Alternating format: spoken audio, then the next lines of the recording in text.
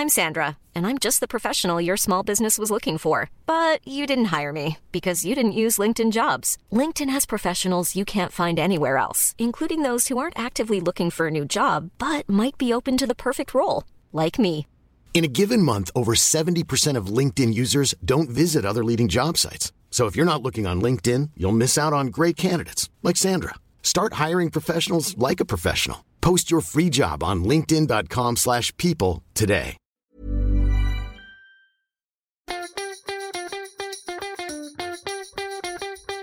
From Barangaroo Studios, the AusBiz COB is the key stuff you need to know about the day in business and finance. Hello, it is Tuesday and welcome to the COB. I'm Andrew Gagan, joined by Nadine Blaney. Nadine, how are you going? I'm pretty well. How are you doing? Yeah, good. Well, look, interesting day. The local market has been outperforming 7% up in October. Had to come to an end, didn't really? And it did today. All good things come to an end. But we were both, I think, taken with the fact that there were only 2 down days in all of October as of yesterday. Today certainly was a change in sentiment.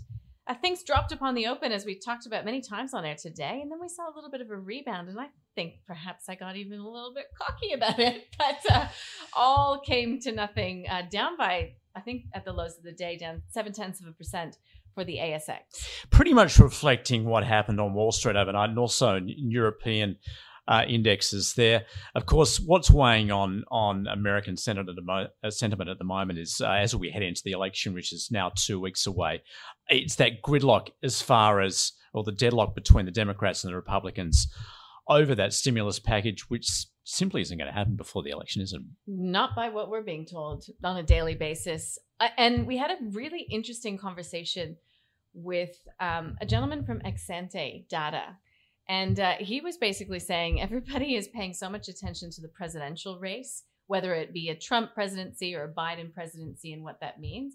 He was saying don't get too comfortable with the prospect of a so-called blue wave. He's saying it's actually the Senate that could really be the make it or break it, and that Mitch McConnell is actually the man to be watching and to keep your eye on. And Mitch McConnell has not been showing any signs of wanting to get a stimulus deal done, despite the White House wanting one done. So I think he was saying that tells you all you need to know about how the Republicans now feel about Donald Trump. Yeah, and also he put it really bluntly, essentially saying even if Biden picks up the White House, but the Senate remains in Republican hands, it will be a stillbirth Biden presidency. Isn't that a stark way to describe it? In fact, until that will run for the next 2 years until the midterms.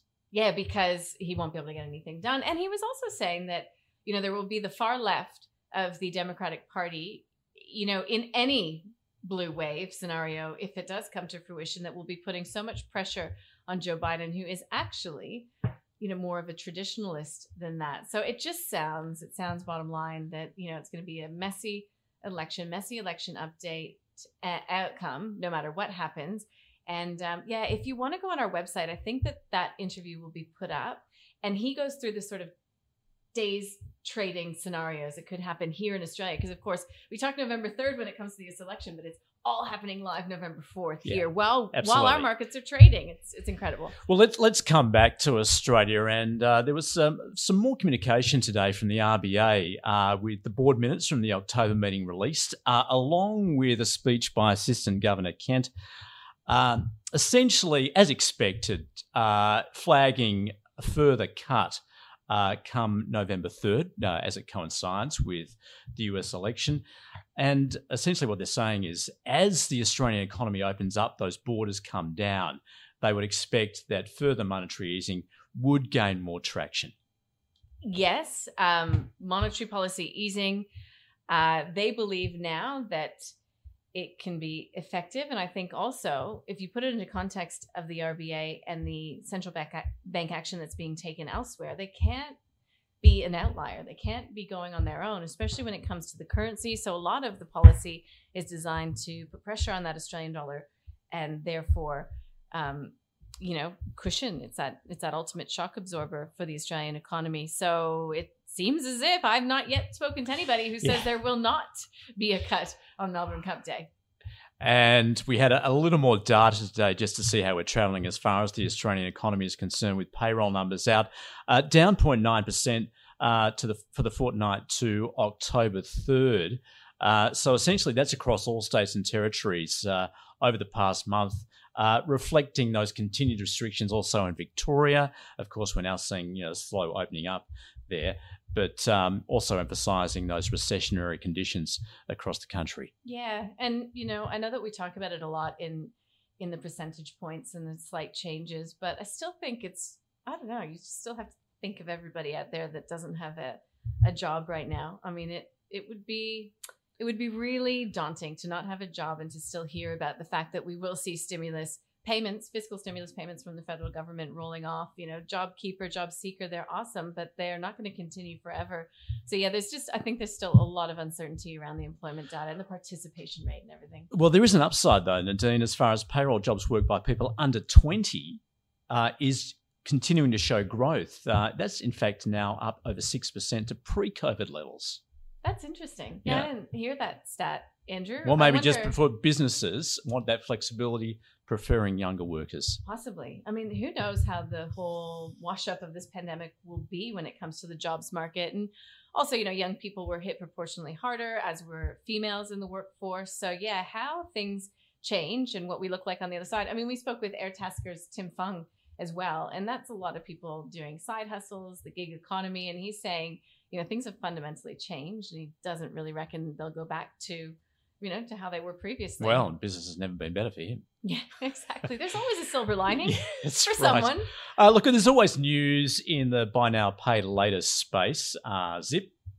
It's essentially launched a new tap and pay feature, allowing customers to use the platform every day. Now, this is essentially a tie-up with Visa, which gives it, in fact, they're saying access to 87% of consumers not already signed up with a buy now, pay later provider.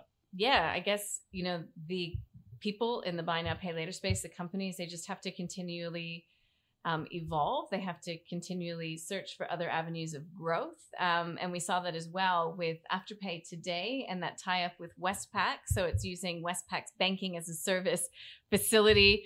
Afterpay becoming a deposit-taking institution for Australian customers. Well, I wonder, Andrew, do you think that like the younger demographic, because we saw Westpac share price falling despite that news. So it's almost like, yeah, but then you look at Afterpay. Where did that go? It broke the $100 barrier. It's just so interesting how the sands are shifting and how, companies that are, I guess, innovative and tackling some of these payment options. There's always a word of caution when it comes to these guys. Afterpay over $100. Yep. Look, another really interesting space I'm finding at the moment is property. Of course, at the beginning of the pandemic, there was the expectation that property was just going to crash. It hasn't happened. And certainly some of the non-bank lenders are taking advantage of that. And there's ultra low interest rates. We saw an update today, first quarter from Wiser. Revenue growth up 358% for the quarter. Yeah, it's incredible. The willingness and the uptake of the products they're offering. And again, it's you've got to think it's a lot of younger consumers. I mean, Anthony says that, it's really across a very wide demographic. But bottom line is people are apparently looking for more in their lending products. They're not tied to the big four banks. It's easier to move banks. We had sort of a conversation along those lines with Athena as well, talking about the relaxation of the lending laws, still not necessarily working in favor of the big four. It just makes everybody, grows the pie, so to speak, for all of those non-bank and challenger lenders, I suppose. Yeah, it should be mentioned, though, of course, we're not talking about investor loans. That's still pretty much dead in the water at the moment, particularly given, rentals. The yields there, they're just not there. No. So this is all about owner-occupier. Yeah, and first home buyers as well, which, again, if that's a little silver lining from the pandemic, we've seen more first home buyers being able to get into the market. I mean, they were absent for so long. We both live in Sydney. We both know the situation here. I mean, gosh, how hard is it going to be in the future for people getting into the housing market? But anyways, we digress. All right. What about stock of the day? What are we looking at? Well, this one was Dicker data today. it was out with a bit of an update, and shares were on a tear. They saw an increase of 15% in sales to $1.5 billion to the 9 months to September. So yeah, ticker data, I think it was a record high today. On the call, they discussed it. Two guests in studio, Howard Coleman from Team Invest, Gary Glover from Novus Capital. Take a listen to what they had to say about ticker data. Look, there's plenty of stocks that probably haven't had as good results of that are trading on multiples way higher than that. So that's probably a positive for ticker data. So I just think it's a cracking result here. So probably going to push the share price higher. So, but not cheap here, but lots of stocks that are a lot more expensive than this one. So it's probably got a bit more upside potential here. I mean, its return on equity was in the 30% for a number of years. Now it's over 50%, and it's certainly benefiting from the work from home. As people need more technology and consumables that go with the technology, but a 25 PE today is lower than most unprofitable companies or barely profitable companies. So no, it's looking reasonable at the moment. Howard Coleman from Team Invest. They're saying the only negative there really is the debt levels. They're pretty high. Yeah, but I think that they both liked the company. Ticker data, the ticker code is DDR if you're interested. Do your own research. But yeah, that's a view from two of our expert guests. All right, and Nadine, let's just look ahead, what we can expect in the next 24 hours. Of course, we're deep into earnings season in the US, which overall actually has outperformed expectations.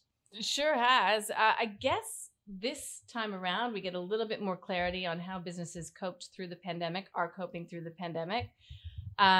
We get Netflix tonight. That'll be an interesting one with the whole work from home, or I guess stay at home scenario, really helping to boost Netflix through this pandemic. So no doubt we'll be talking about that tomorrow, Andrew. All right. Yeah, of course, a lot more tech stocks to work through, given how they performed recently. So yeah, as you say, lots more to come. Tomorrow here, I think that we'll be talking a lot about the retail sales read for September. So yeah, Melbourne lockdowns, that'll be interesting. But again, how much is online, what we're spending on. It'll be a big one to get some insight into the state of the consumer, obviously so important for the economic recovery. Yeah, and obviously that strength has remained in online retail.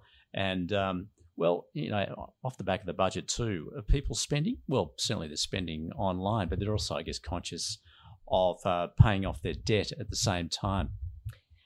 Some are, I suppose. Lovisa is just quickly checking the share price. Okay, it was down by 0.4% today, but we did have an update from Lovisa that was, pretty positive today, I would say. Overall, we've heard from Beacon Lighting, we've heard from Adairs, lots of people spending. It's really incredible, this pandemic and how it's evolved. We've got great guests coming on again tomorrow, Andrew. As per usual, we started with a real breakdown of the U.S. election and where we're at there with Alex Tourman. He's CEO of Bondi Partners. And we are speaking with Magellan. We're speaking with Chris Weldon. He's from the Magellan High Conviction Strategy. He's a PM there. So we'll be talking lots about Asian tech names. Yeah, also Mark Kennis, the author of Stocks Down Under. In fact, their team picked Afterpay would hit $100 a share by the end of the year. Well, they're there already. Well, a big tick for them. Look, credit where credit is due. It goes on throughout the day. And we'll also be speaking with Megaport CEO Vincent English. The company is out with an update, and he'll be telling us all about it 3:45. All right, that is the COB. Thanks for listening. See ya.